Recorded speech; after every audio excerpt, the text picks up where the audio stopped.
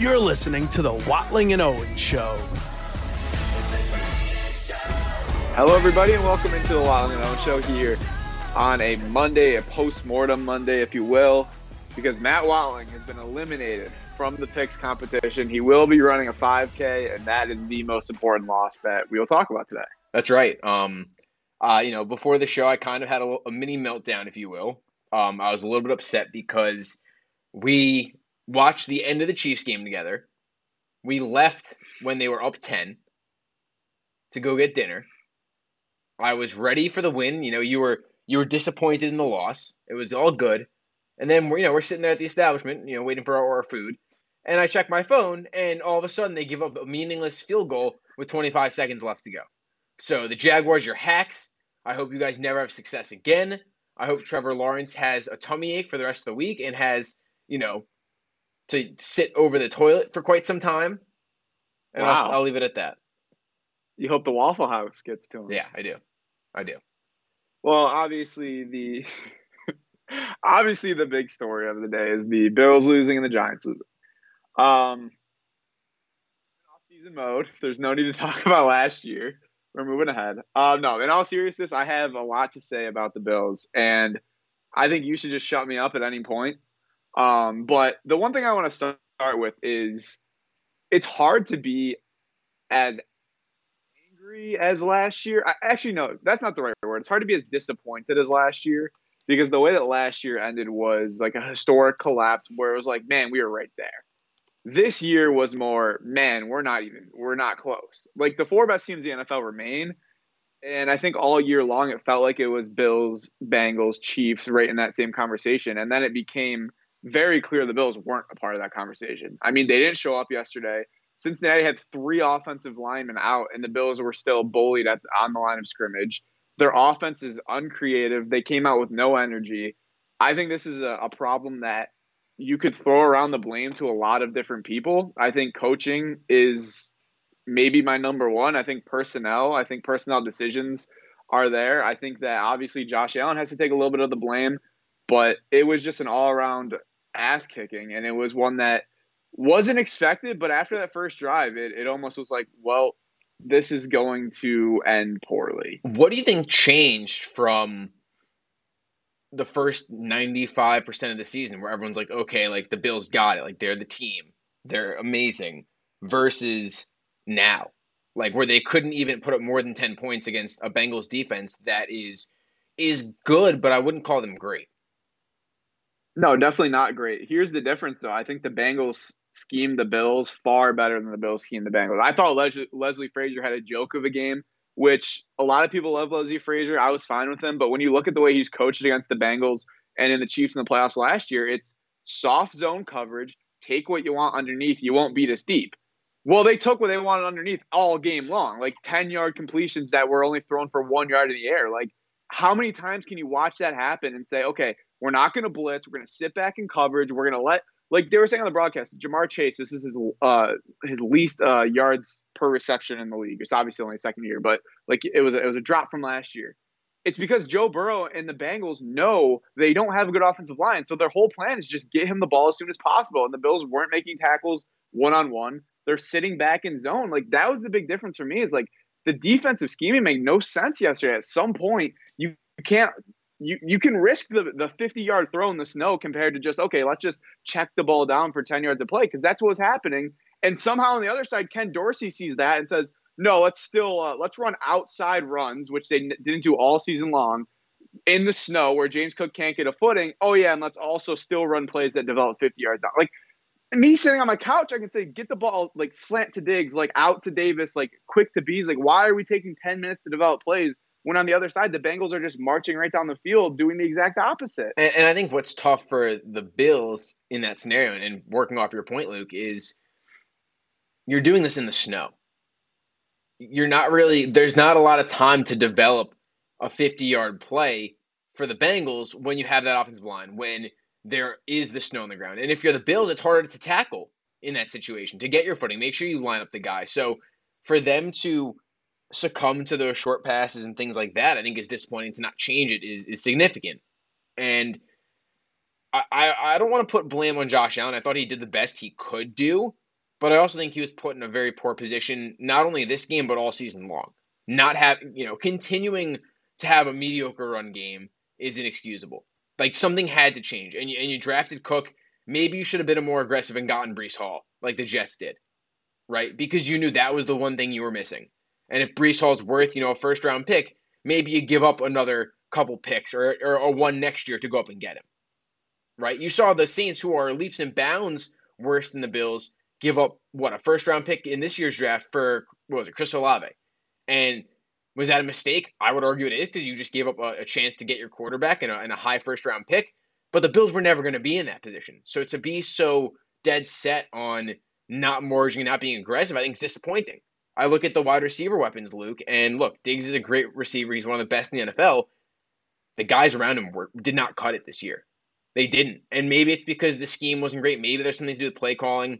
But that number, and you saw it in the Jets game when the Jets won. They shut down Diggs, and the offense couldn't do anything else. And that's kind of what we saw, to a sense, in this game. And obviously the weather played a part in it. Running the ball for less than 40 yards outside of Josh Allen played a part in it. It was, I honestly think you have to completely overhaul the offense. I don't think it's good enough. I think the plays they called, I think the systems, their strategy just was not there, Luke. It was, like you said, the deep passes, right? There was only Stephon Diggs, and if he's covered, the other guys, it's a question mark if they actually catch the ball. And then to not have a run game, you're playing in snow. You're playing in Buffalo. And we've kind of talked about it before. It never made sense to not have a good run game with this team. And now you see why. Because when it is snowing and you want to run the ball, and the Bengals did a great job running the ball against you, you couldn't do anything about it. And you couldn't even manufacture anything with that offensive line giving push. And your run game was, you didn't have enough talent in the running back room to make a difference and to overcome that kind of issue. The one thing I want to say is I actually think James Cook could be a fine running back. He led the NFL in yards per carry. He doesn't get the ball. Like, that's the problem. Like, they've become so reliant on Josh Allen running. And, I mean, Devin Singletary, he's a free agent now. I think you know what he is, too. He's not a special running back. He's not even good. Like, he's just meh. Like, he doesn't do anything for me. Exactly. He doesn't do anything, and they've become so – the problem is they've become so reliant on Josh Allen that they've forgotten what makes Josh Allen great. And what makes Josh Allen great is the quick throws and letting him make decisions about when he runs the ball and things like that, because this offense, like, in week one, is a completely different offense than it is now. Like, you understand you have a special quarterback, and it's like that's all Ken Dorsey can see. It's like, okay, we have a great quarterback. Let's throw the ball deep. Let's not run the ball. Let's have him be the primary ball carrier. Like, that's not how good teams win. Like, you understand you have a great quarterback, and then you put a great play calling around him, like Brian Dable did. But Ken Dorsey clearly doesn't have that. And they tried to make him into Superman when clearly his shoulder was messed up. I mean, it looked better down the stretch, but clearly that was an issue early. His ankle is messed up. He can't run the same way. The offensive line is horrible. It's been horrible all year. They've been ranked in the 20s all year long. Everyone's known their offensive line is bad. But the Bengals have a bad offensive line. What do? They put Burrow in a position to make quick decisions, and they use the run game. The Bills don't have that because they're not running short passes for probably multiple reasons, to be honest. I don't think it's all on Ken Dorsey. Gabe Davis is not a good short route runner. Like, all he does is go deep. So, like, Diggs is the only guy there. If you shut down Diggs, you're kind of screwed because McKenzie has drop problems. Cole Beasley obviously came in late, and he's 85 years old. Dawson Knox disappears for games at a time. Like, they don't have the offensive personnel that the Bengals have, or even the Chiefs have, to be honest. I know it's like, Travis Kelce, and it feels like a bunch of guys, but like everyone they have, like McKinnon, Pacheco, Juju, Tony, like dudes that are fast that can get out in space. The Bills don't have guys they can just check down to and get 5 yards. So that's the big problem right now is everything's downfield. They're expecting Josh Allen to be Superman when, if Superman's a little banged up or if Superman's having a bad day, there's nothing to pick him up. And it just – I don't even know where you go from here. And we'll try to do like a postmortem next Thursday. But no, they're dead. There's nowhere to go. They have no money. Stephon Diggs is now entering his 30s, and who knows? I'm not going to put a lot of stock in what happened after the game, but people are talking about that. They need a legit number two. The only way they can get it is through the draft. And picking at 27, I don't know who's going to be available there. Like, feels like this team is going to run back the same team next year, possibly worse, because Jordan Poyer is a free agent, and Devin Singletary can probably go and they'll be fine, obviously, but Tremaine Edmonds is a free agent. Like, there's a lot of guys that they have to bring back where they don't have a ton of money. They've got a lot of Miller who might not be back till October, November of next year with the ACL injury. So there's a lot of question marks on this team, and it's going to be very hard to address them because they don't have a lot of money. and I'm going to be completely honest, they haven't drafted particularly well recently. Like, the whole plan was, okay, let's get a D lineman ourselves so we don't have to pay one. They got Rousseau, they got Oliver, they got Epinesa. They tried to bring back Jordan Phillips and Shaq Lawson, and eventually they have to throw a bag at Von Miller. All these first and second round guys aren't getting to the quarterback. Like, all week, it's like, oh, this Bengals offensive line is so bad. No one touched Joe Burrow. Like, it's insane to me that they spent all these draft picks on guys that aren't cutting it. So you're down bad here for this team. Like, well, because what's going to change? Like, they don't have, like, I don't trust them to draft a T. Higgins, like, at this point where they are. Like, Johnson's going to be gone. Maybe Smith and Jigba's there, but, he's been banged up. Like, I don't know. It's tough. They don't, they could surprise me with a big trade, but it feels like the last few years they've just kind of tried to run back the same thing while adding one big piece. It was Von Miller this year. And look, they were banged up. Not having Micah Hyde hurts a lot. Not having Tre'Davious White at 100%, which who knows if it'll ever be, that hurts.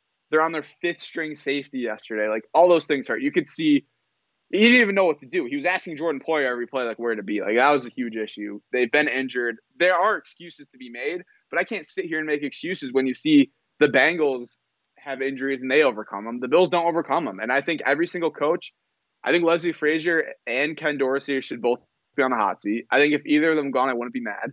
And I think Sean McDermott, this is the year for him. I'm not firing him right now, but if you have the same result next year, it's like something's got to change. He's a defensive guy. He can't see Leslie Frazier messing up the game plan the entire game. Like, I like him. He's a great motivator. The guys seem to like him. But if you're not winning games when it matters, then this is a massive disappointment. You're supposed to be a Super Bowl favorite, and you're not even playing in the conference championship. But you know what's so crazy about football and the NFL and Super Bowl favorites? They started the year as a Super Bowl favorite. Do you know what the percentage chance there was of them winning the Super Bowl? Probably like 5, the highest maybe. Was 6.9. I saw a number that was like 4%. Yeah. So they're the favorites, but the chance of winning is so slim. It's almost like Tom Brady and the Patriots have broken our brains about football and about championships, because not every team can just win like that or win one. Like, it's so hard to do. We talk about Aaron Rodgers and Brett Favre. They have one each. Like, and they were, I won't say they're lucky to get it, but like, breaks happen every year to win a Super Bowl, to win a championship. But the windows now are changing because of the cost of your quarterback. So I'm not saying, it is what it is, but like, it's almost like a Super Bowl now is something you can't expect ever. Like, no team can expect to win a Super Bowl. No fan should expect to win a Super Bowl because it's so difficult. When you've got... I disagree, though. I think when you have one of these quarterbacks, you have to expect to win at least one. I guess you can expect to win one, but it's kind of like, can you expect to win one in this given year? Or is it just in the next 10 years we hope we get lucky and win? But that wasn't really my point was, though. I think the problem with the Bills right now is that window feels like it's closed because their defense is old, guys are leaving, and their money was tied up to winning right now. Mm-hmm. Like, it's like Joe Burrow said, like, as long as Josh Allen's quarterback of the Bills and as long as Diggs is there, like, they're going to be contenders. You can see them winning the AFC East. You can see them making the playoffs. But the window of like, oh, man, this year felt like the last 3 years, whereas going into next year, I think it's going to be a little bit lower. And I think, look, Super Bowl favorite is also something that I think a lot of times ends up being, or at least the most bet on team ends up being the one that's like, oh, they were so close. Like, they'll do it this year. They added Von Miller. Like, kind of like the flavor of the month type of thing. So I don't know. It's really disappointing. I don't know where they go from here. I mean, I think Brandon Beane's a good GM, and if he is a good GM, he'll figure it out. He'll have to figure it out because this is a colossal failure. It wasn't close. They weren't in that game ever. Like, it wasn't one of those things where it's like, oh, the ball bounces your way, but it just wasn't. I know football's weird. They could have played this game a week later and it could have been different, but I mean, but they didn't. There's nothing to say. There's nothing to say other than the Bengals were a better team. So and this is how, and I'll give you two more things we can mention before we go to the Giants, because that's a team that kind of also was blown out, but you feel different after that game. One, this kind of magnifies the importance of the 1 seed in the AFC this year and moving forward. If your top 3 are the Chiefs, the Bills, and the Bengals moving forward, you only want to have to play one of the opposing two, and that's what the Chiefs got. And I don't really care to speak on the uneven games or where this game should have been played or whatever. It doesn't matter to me. Like, I think the NFL got it right, to be honest, or as good as you could be. It's unfortunate for the Bills and Bengals that they had to play each other now as opposed to, only having to play one of the other two teams, but that, life happens sort of thing. But that's the importance of having that one seed, not even for the bye, just so that you're playing the fourth best team. You're playing the Jaguars who, gave you some trouble, but it felt like it was more because of the Mahomes injury versus now playing two of the best teams in the conference. And two, what do you make of the Stephon Diggs leaving and yelling at Josh Allen and that whole thing? I don't really make a lot out of it, to be completely honest. I know a lot of like Viking fans are like, oh, expected, like this is how it's going to be. I don't really believe in that just because I don't think Josh Allen and Stephon Diggs like do it for the cameras. I think they genuinely love each other. I think you can tell that. And I think Josh Allen is probably a little bit peeved off that it happened so publicly on the sideline. But I think at the end of the day, they both kind of respect each other, and I think they both hold each other accountable. To be honest, I don't know if it's Allen, I don't know if it's game plan, but I mean, the fact that Diggs only had 4 catches is kind of insane to me in a playoff game. And, I don't know who that falls on. I think a lot of it is, Josh Allen didn't have a lot of time. The run game wasn't there or didn't attempt to be there. So I don't really make a lot of it, to be completely honest. I don't see him like going out and demanding a trade or anything. I think they'll be okay. I think it was just the frustrations of the game where I don't really put a lot of stock into that. I agree. I think when I look at Stephon Diggs, like it's almost like you know how like with your brothers or with me, you get more angry and you should be more emotional. Yeah, exactly. Versus, I'm more likely to hold you accountable if I actually care about you, as opposed to someone that you want to kind of tiptoe around. Yeah, if I can hold you accountable more than I can hold insert any other person realistically. So like I don't see an issue with that. I mean, I think and he's also super emotional. Like that's a crushing loss. Yeah. Maybe that's how he handles losses, right? Like, is that an ideal way to handle it? No, but does it make him a bad person? Absolutely not. Because we've seen Tom Brady handle losses, speak to the media, and be a complete jerk. I mean, and also like if you're in Josh Allen's shoes, like if you came to me and was like, "Hey, Luke, that was not your best today. Like, we got to figure it out," or something like that. Like, I would take your opinion better than I would take someone that I don't know and I'm not close with. Like I think Diggs is saying like this is a big game. You should be getting me the ball more to help us win. Like I don't take it like a lot of people are taking it, and I think most people taking it are people that are kind of outsiders that are more so trying to push that like, oh, like Diggs wants out, this and that. And look, if he asks out, then I'll definitely eat my words. But I don't see that happening. They're clowns. I mean, I think he's frustrated. I think the whole team's very frustrated because they were expecting to win the last 2 years and they fell short both times. So I think that's kind of what happened 2 years ago. Was that a loss to the Chiefs? Well, 2 years ago was. Oh, you mean like before 13 seconds? Yes. Yeah, they lost the AFC Championship to the Chiefs. Oh, okay. Which they led 9-0 and then kind of got blown out after that. That was like in early. That was they kind of peaked. Yeah, that was there, house right? money. That was a house money year. Okay. Yeah. That was let's win a playoff game. They ended up winning 2. So but again, like these windows are so crazy. Like you expect, Allen Burrow, Mahomes, like, oh, you always got a chance, but it's like, like who knows what the Ravens could have been with Lamar? Like maybe they beat the Bengals. Like Trevor Lawrence is on the up and up. Like if the Jets get a quarterback, I still think Miami's really good with Tua healthy. So that's just the disappointing part is every year is just so crazy. Things change so fast. But and look how last thing I did want to. Oh, go ahead. I'll wrap it up. And the last thing I did want to say is what does concern me is what Matt Milano was saying after the game, where he was like, "Yeah, we just came out flat and unmotivated. Like they jumped into the pool. We were just dipping. Like playoff game, home game against a team that people were anticipating to be one of the best games of the year a couple of weeks ago, and you're not motivated for it. Like home crowd, snow game. I don't know. Like, is that coaching? Is that player leadership? Like, how do you come out flat for a game like that? Like, you should be coming out with your hair on fire. Like, I don't know. Like that comment really concerns me because it's like who's not getting you ready for this game? And you could clearly tell one team was ready. The Bengals.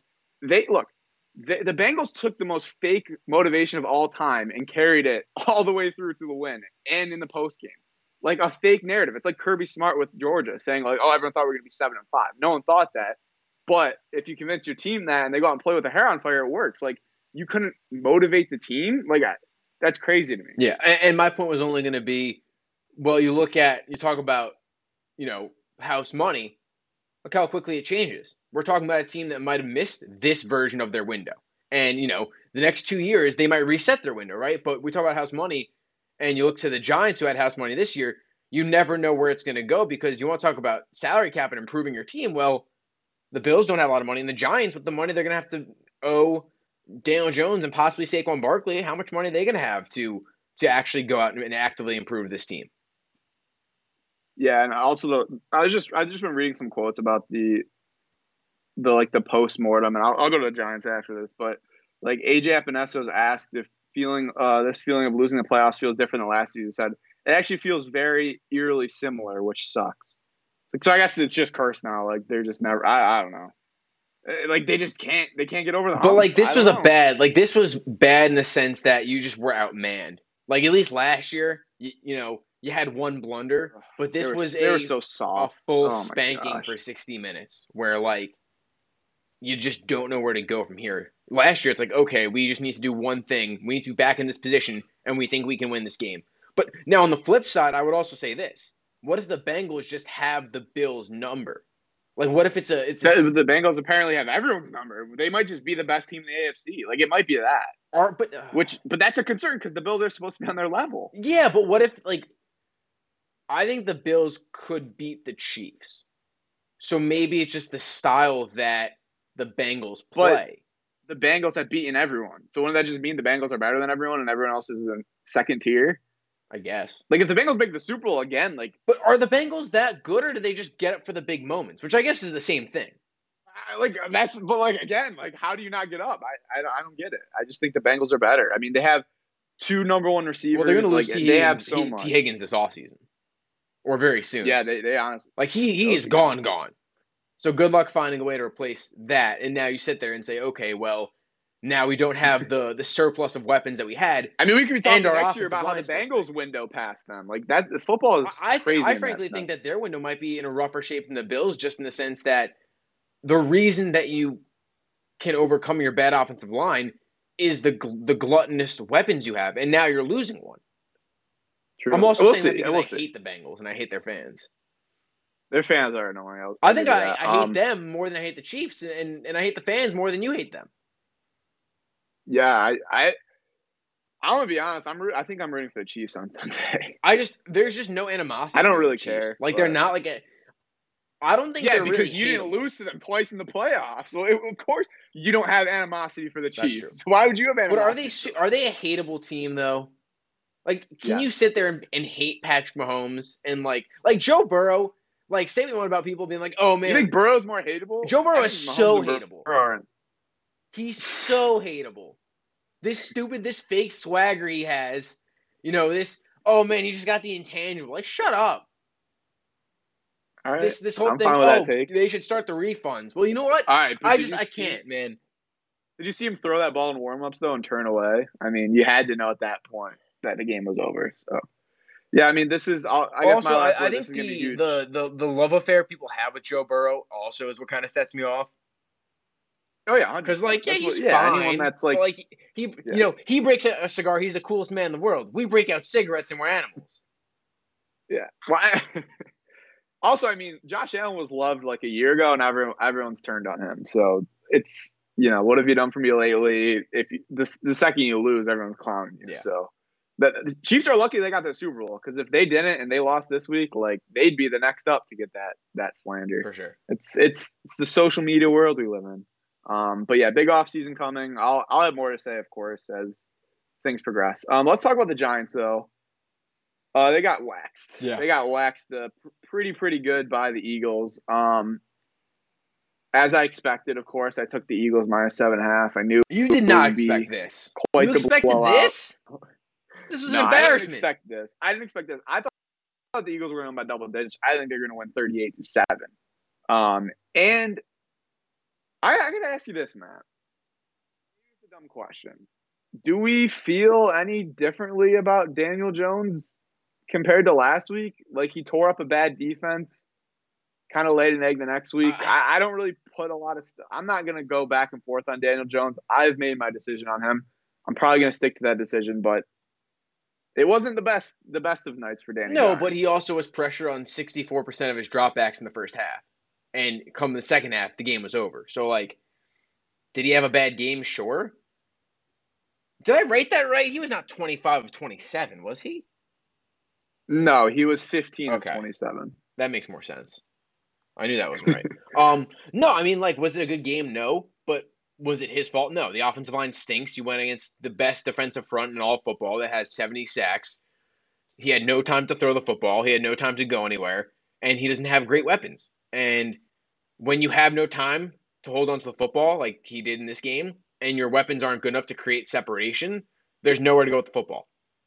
Were people getting a little bit too high and mighty on Daniel Jones last week? Yeah, sure. And I kind of said that. Like, he went up against Indianapolis, sat, and then went up against the Vikings, and he had good games. And I think he's a very good quarterback. I think he's a franchise quarterback that could win a Super Bowl, but I don't think he's I think he's on the level of Dak Prescott. Maybe he's a little bit interception averse now versus earlier in his career, and maybe Dak kind of picked up the interceptions a little bit more. But I think they're very similar players in so fact that they typically won't win you a game or dominate a game, but if you put them in a good position, they'll win the game for you, and if that makes any sense. Yeah, I don't want to hyperfixate on Daniel Jones because he was the least of the Giants' worries. I think the difference between, like you said, I think he's in that Dak Prescott category. I would almost. Is he in the Jalen Hurts category? To, like, if you put Daniel Jones on the Eagles, does he put up the same numbers as Jalen Hurts? I'm going to say no. I think Hurts is a little bit better. But I will say, like, it's also tough to say because, like, I don't want to say Jones is like a system quarterback. Clearly, Brian Dable has helped him, and Mike Kafka has helped him. But I was going to say, if you switch Daniel Jones and Dak yesterday, the Cowboys might win that game. But also, the question is, in Kellen Moore's system, does Daniel Jones work? Like, who knows? But he's been turnover. He's been better about his turnovers the last 2 years, though. So it's not fully a Dable thing. The thing I'll say, I think Jordan Renan tweeted it, and it's a good point. This game showed everything that was wrong with the Giants. And we kind of knew, like, their offensive line isn't good. Their linebacking core isn't great. Their secondary isn't like they have a lot of issues. They don't have weapons on offense. They don't have that guy that can make that play in the big situation. And that's kind of what showed. And I think the good news is this kind of shows what the Giants need to do this offseason because they're not at the level of the Eagles and the 49ers. But the good news is, they've been here. They know what it takes to get there. And I think Brian Dable has proven himself to be a good coach. So the good news is that they know what's in front of them. The bad news is it's obviously a lot. Yeah, and it's kind of a blessing that they got their teeth kicked in because a dumb GM, and I'm not saying Joe Shane is dumb or smart, just a dumb GM would sit there and say... Well, you made it clear last week. You think he's I didn't say anything. I just don't think he's proven himself because he had nothing to do. He didn't do anything this entire season, basically. All he had to do was sit there, cut a couple of good guys, wasn't his fault, and then just be like, all right, let's wait until the bottom falls out, and the bottom never fell out. But to get back to my point, like a dumb GM, Dave Gettleman, if he was the GM of this team, in some bizarre world, would have sat there and said, hey, we're not that far off. We're going to bring back the same guys. He wasn't going to try to bring the salary down on Leonard Williams, who's supposed to get paid $30+ million against the cap next season. Crazy.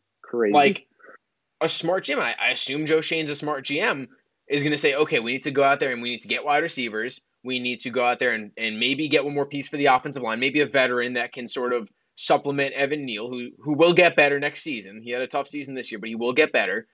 Go out there and improve maybe one more cornerback. You probably want to go out there and get another linebacker or two. You like your front if you can keep those guys there. There's a lot of holes to fix. It's just about getting the right people to get them.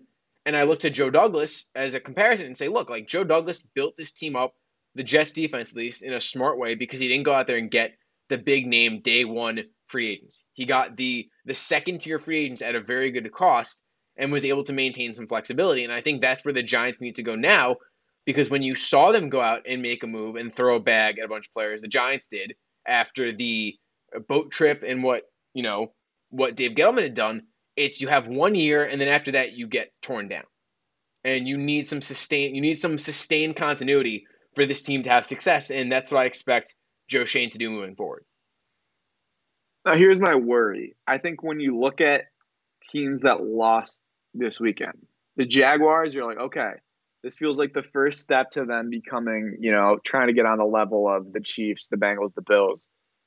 There's a good chance we sit here next year and the Giants miss the playoffs. 100%. And I don't know if that's necessarily, this is a failure, this and that.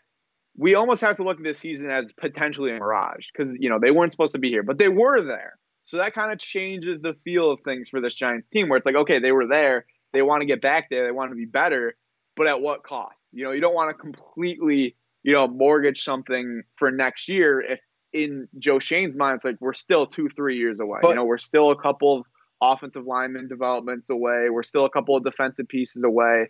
That's my only worry with the Giants is if people are expecting them to be next up, I don't see it. They were terrible against the NFC East, which Philly's going to be back. I think Washington could be a lot better. I think the Cowboys are always kind of going to be there. So, the extra wild card helps, but I'm not sitting here expecting them to be back here next year. I think my one concern is if this team was built and won their games off of coaching, right? They were very well coached. That's how they won these games.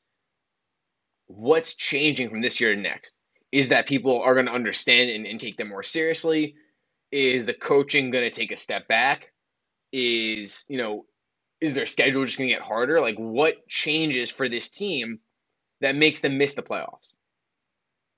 I think it'd probably be schedule. I mean, next year they play. Oh, they play what AFC time East. it is, Luke? Well, I'm looking at their schedule right now. Loss, so they play the AFC game. East. Yeah, they've got the Jets, Patriots, Bills, Dolphins, which I think all 4 of those games can be tough. No, they beat the do Packers the win-loss last game. year. Let's do it. So do you want me to tell you their games like I'm trying to? No, well, let's go one by one. You've played the game before. All right, well, they don't have the schedule. They just have the opponents. Yeah. But I'll go. All right, we'll go. They play the NFC East. They play the Cowboys twice, the Eagles twice, the Commanders twice. So this year they were 1-5-1 against the NFC East. It's got to be better. I think you would like to go. Would you take 2-4 right now, or would you want 3-3? I don't know if I'd take it. I'd want 3-3, but I think 2-4 is more realistic. Right, so let's say they're 2-4. But again, we're doing this without even knowing what their That's team the beauty of the win-loss-loss-win game, though. All right, so then they've got the remaining home games. They play the Rams and the Seahawks out of the West. I think they lose at least one of those. No, Rams stink. I think the Rams are going to figure – dude, they're going to have Stafford back, Cooper Kupp. No, they're dead. I think they're going to automatically beat the Rams and the Seahawks, who, by the way, they lost to the Seahawks. Four-win team right now.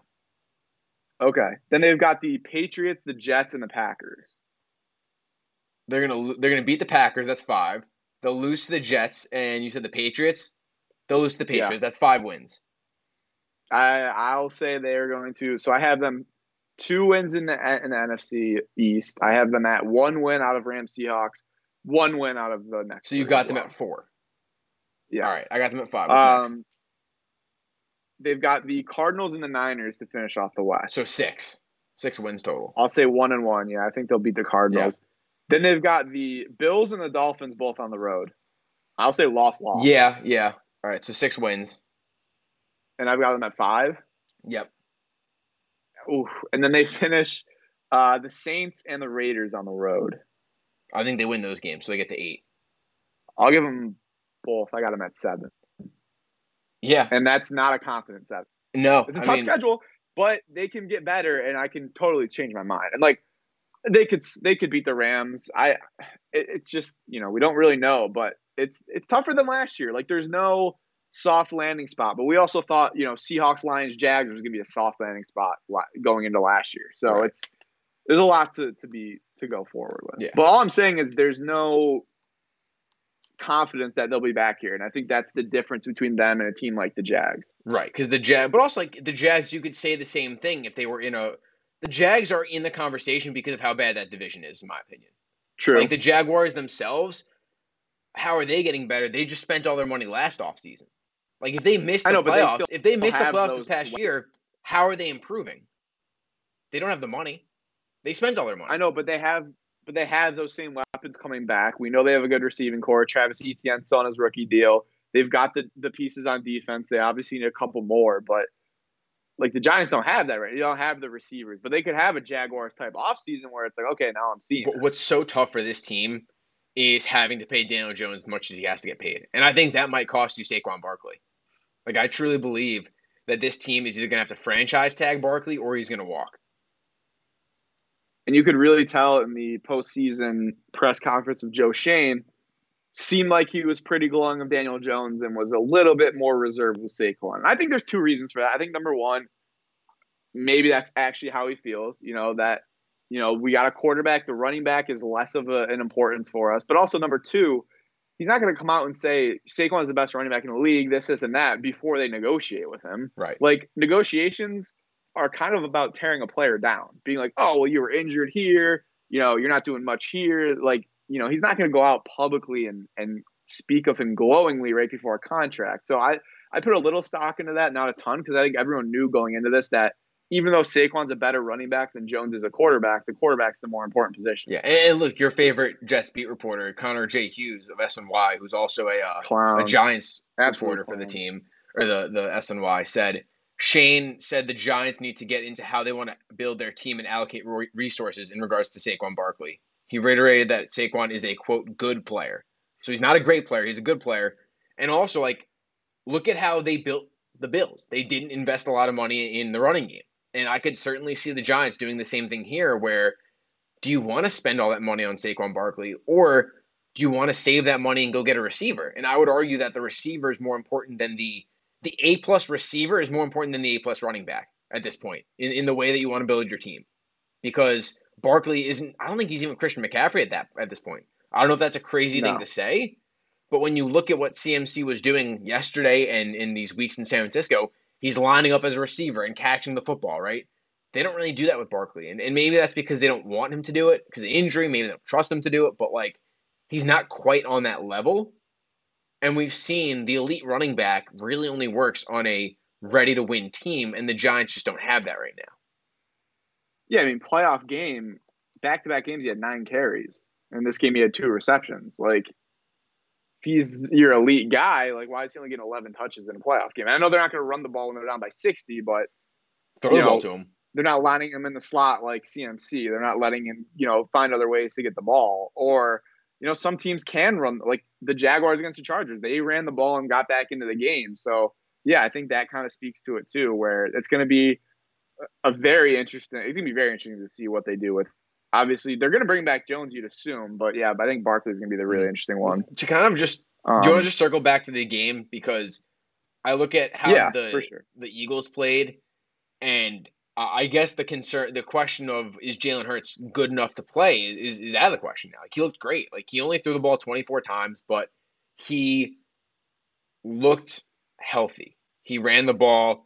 He didn't have to do a whole lot, so I guess it'll be interesting to see what happens next week, and we can touch on that on Thursday, obviously. But, like, if I'm an Eagles fan, I'm not too uncomfortable with how Jalen Hurts' status might affect him moving forward. No, and I mean, this team is just built so well. Their offensive line is great. Their defensive line is great. They ran the ball all over. I mean, whether it was Kenneth Gainwell, Miles Sanders, Boston Scott, Jalen Hurts, like, it didn't matter. Like, I don't think Miles Sanders is a great running back, but you put that offensive line and he looks great. Like, it can be so dependent on that. And the Giants, yes, they were improved on the offensive line, but it's still not a great offensive line. Like, Andrew Thomas was fantastic.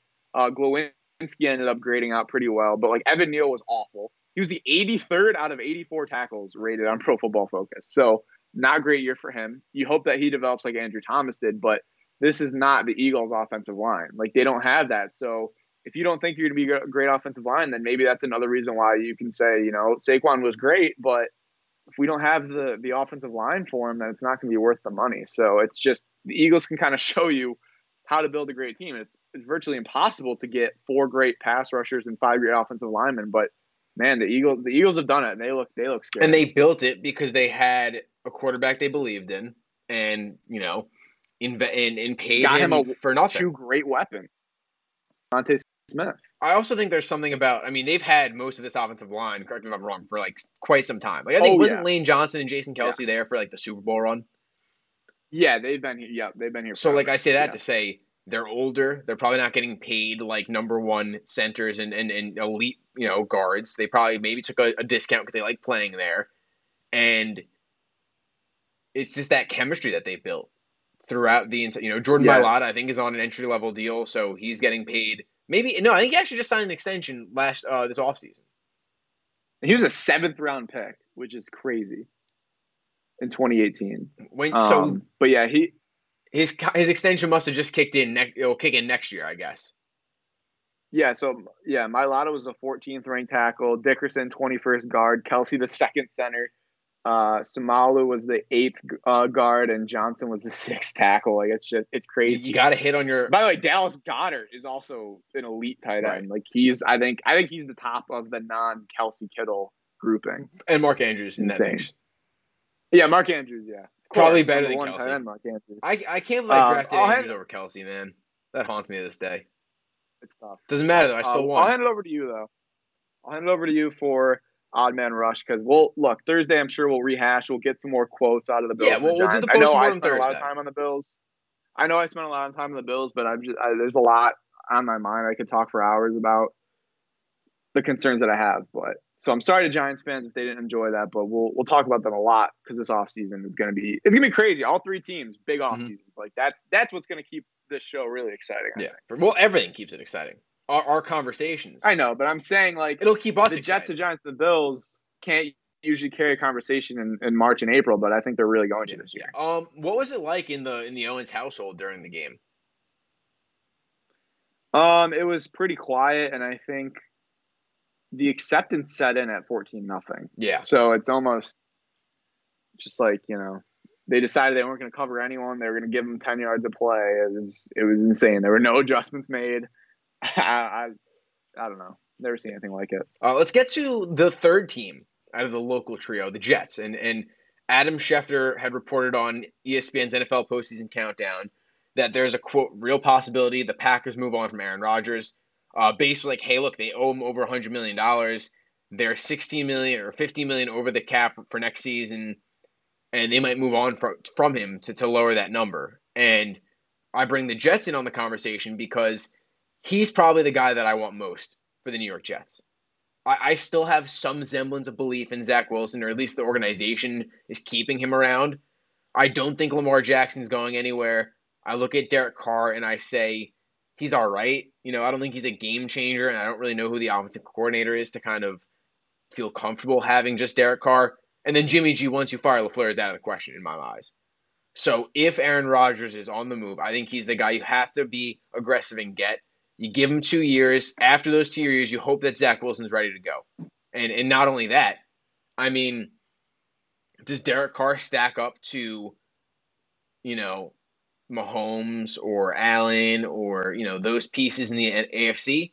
Not really. I think Rodgers can, despite some of the foibles he's had in the postseason.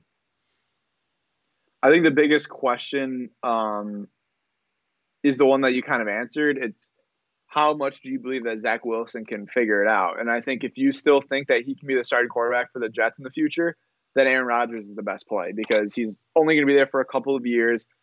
They seem to get along pretty well. If he can impart some knowledge on him and realize his role, then it'll work. The problem is Rodgers hasn't really embraced that role so far in his career, but maybe on a different team with a different franchise where he's not the franchise quarterback, maybe he kind of acts better. And if he actually, gets along with Zach Wilson, it sounds like they're buddies, different way, then it probably helps. Like, it sounds like Zach Wilson loves Aaron Rodgers. Right. And I'm saying if he goes to the Jets and he knows he's not threatened, it's like, okay, you're going to play for 2 years. We'll give you a ton of money. And that's going to be Zach Wilson. You can kind of help guide him. I think he'd be fine with that. I think the way the Packers did it was they got a quarterback way too early, and that kind of set him off. So if he knows his role, I think it works Also, out. if they keep Rodgers, Jordan Love's unhappy. Like, he's going to want to go. I mean, he's sitting here. Oh, look, he's kind of got a nice job. He's sitting here collecting his first-round pick, money for 4 years and hasn't basically thrown 15 passes in the NFL. But that's a guy that probably wants to get some play and figure things out. And also, like, I wonder if the Packers have just time to rebuild and kind of retool. And trading Aaron Rodgers, so what happened in Seattle, it does so much for a team when you can get rid of that big name guy and go out there and be aggressive. Because now you've traded Devontae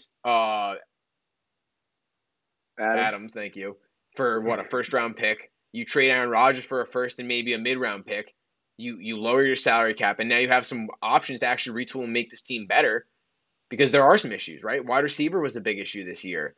The running game was supposed to be great, but like it wasn't really on the level of the Titans, right? Maybe they never committed to the run game, and now when you move on from Rodgers and you have a younger quarterback, you can commit to the run game and get better that way. So it might work out in favor of both sides.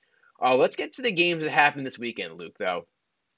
Dak Prescott didn't perform great against the San Francisco 49ers in the 19-12 loss. 2 interceptions. One of them led to the Cowboys basically getting out of field goal range. I think it was right in the red zone. And then combined, they led to 6 points for the Niners, which was basically all that mattered in this game. I mean, it was a defensive battle, and I don't think it's all on Dak, but I would also say like the team itself, it just didn't feel like they showed up. No, I mean I thought the defense showed up pretty well. The I mean, offense, I should say. I'm sorry. Yeah, like if you're Dallas, okay, we allowed 19 points to San Fran, you probably feel pretty good. But yeah, Dak wasn't great. They probably had 4 balls that should have been intercepted. The one, I mean, they got the ball in that last drive, probably should have been pick 6 on the first play. He definitely struggled. I don't think he's great. I think he, like you said, he's kind of in that Daniel Jones camp. But this team is just so poorly built. Like, they gave all the money to Zeke, and then Pollard became the featured back in this game. Like, finally in the playoffs, they're like, okay, we're actually going to play Pollard. Then he gets hurt. It's just they're not great. And I think that, they have guys that can cover some of the, the issues like a CeeDee Lamb and like their defensive line with Micah Parsons and things like that and Diggs in the secondary. But I think overall, I don't know where the Cowboys go. They have so much money tied up in Dak.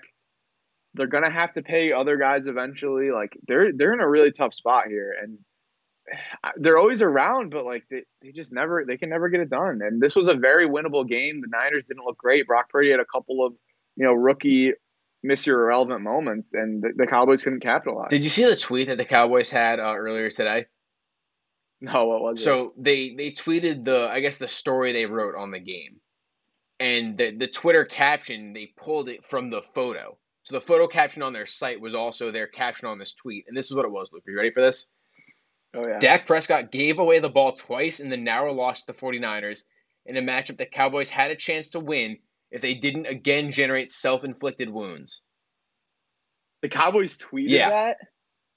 Oh, and it was around for like a good 3 hours or so. I think they finally deleted it. Oh, that's so brutal, man.